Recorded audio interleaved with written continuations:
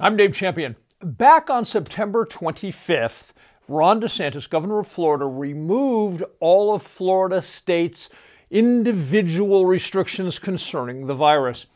I posted about that. I've done a video about that.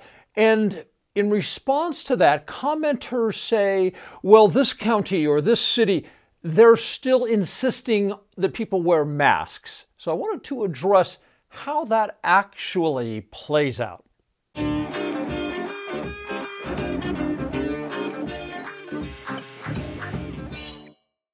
Let me begin by saying there are some subtleties, some nuances to the authority that the governor has under the medical emergency powers versus powers retained by the county health officials. I'm not going to get into all of that today.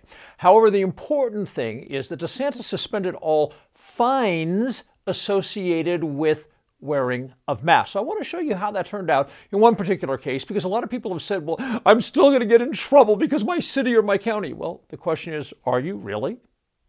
What you're looking at is the header from a court decision that was rendered on October 23rd, 2020.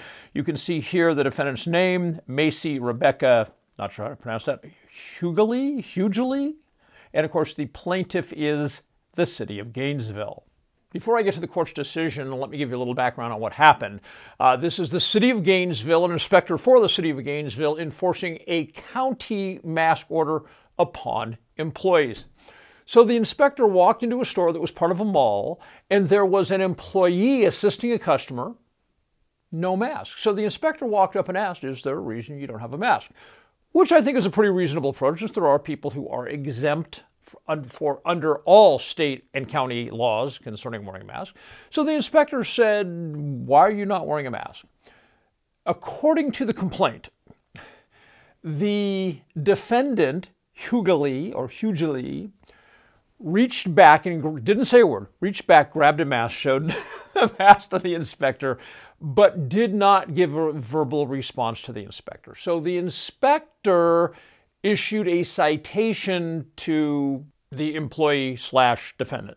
So they show up in court and they argue the matter. And I'm now going to share with you the court's decision. This is the very last paragraph of the judge's order, and it reads, based on the foregoing, it is ordered and adjudged that A, the defendant, Macy Hugely, is hereby found to be guilty of the charged infraction.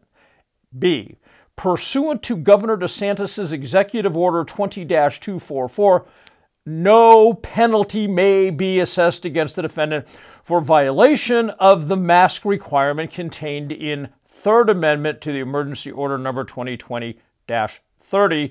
Accordingly, no fines or costs shall be imposed in this case. And boom. Because when people have said on social media, well, this county or this city is still requiring masks, I'm like, they can't enforce it. You get to court and you get the same judgment as Macy got, which is, sorry, the governor said can't issue any fines right now, so that's the way that goes.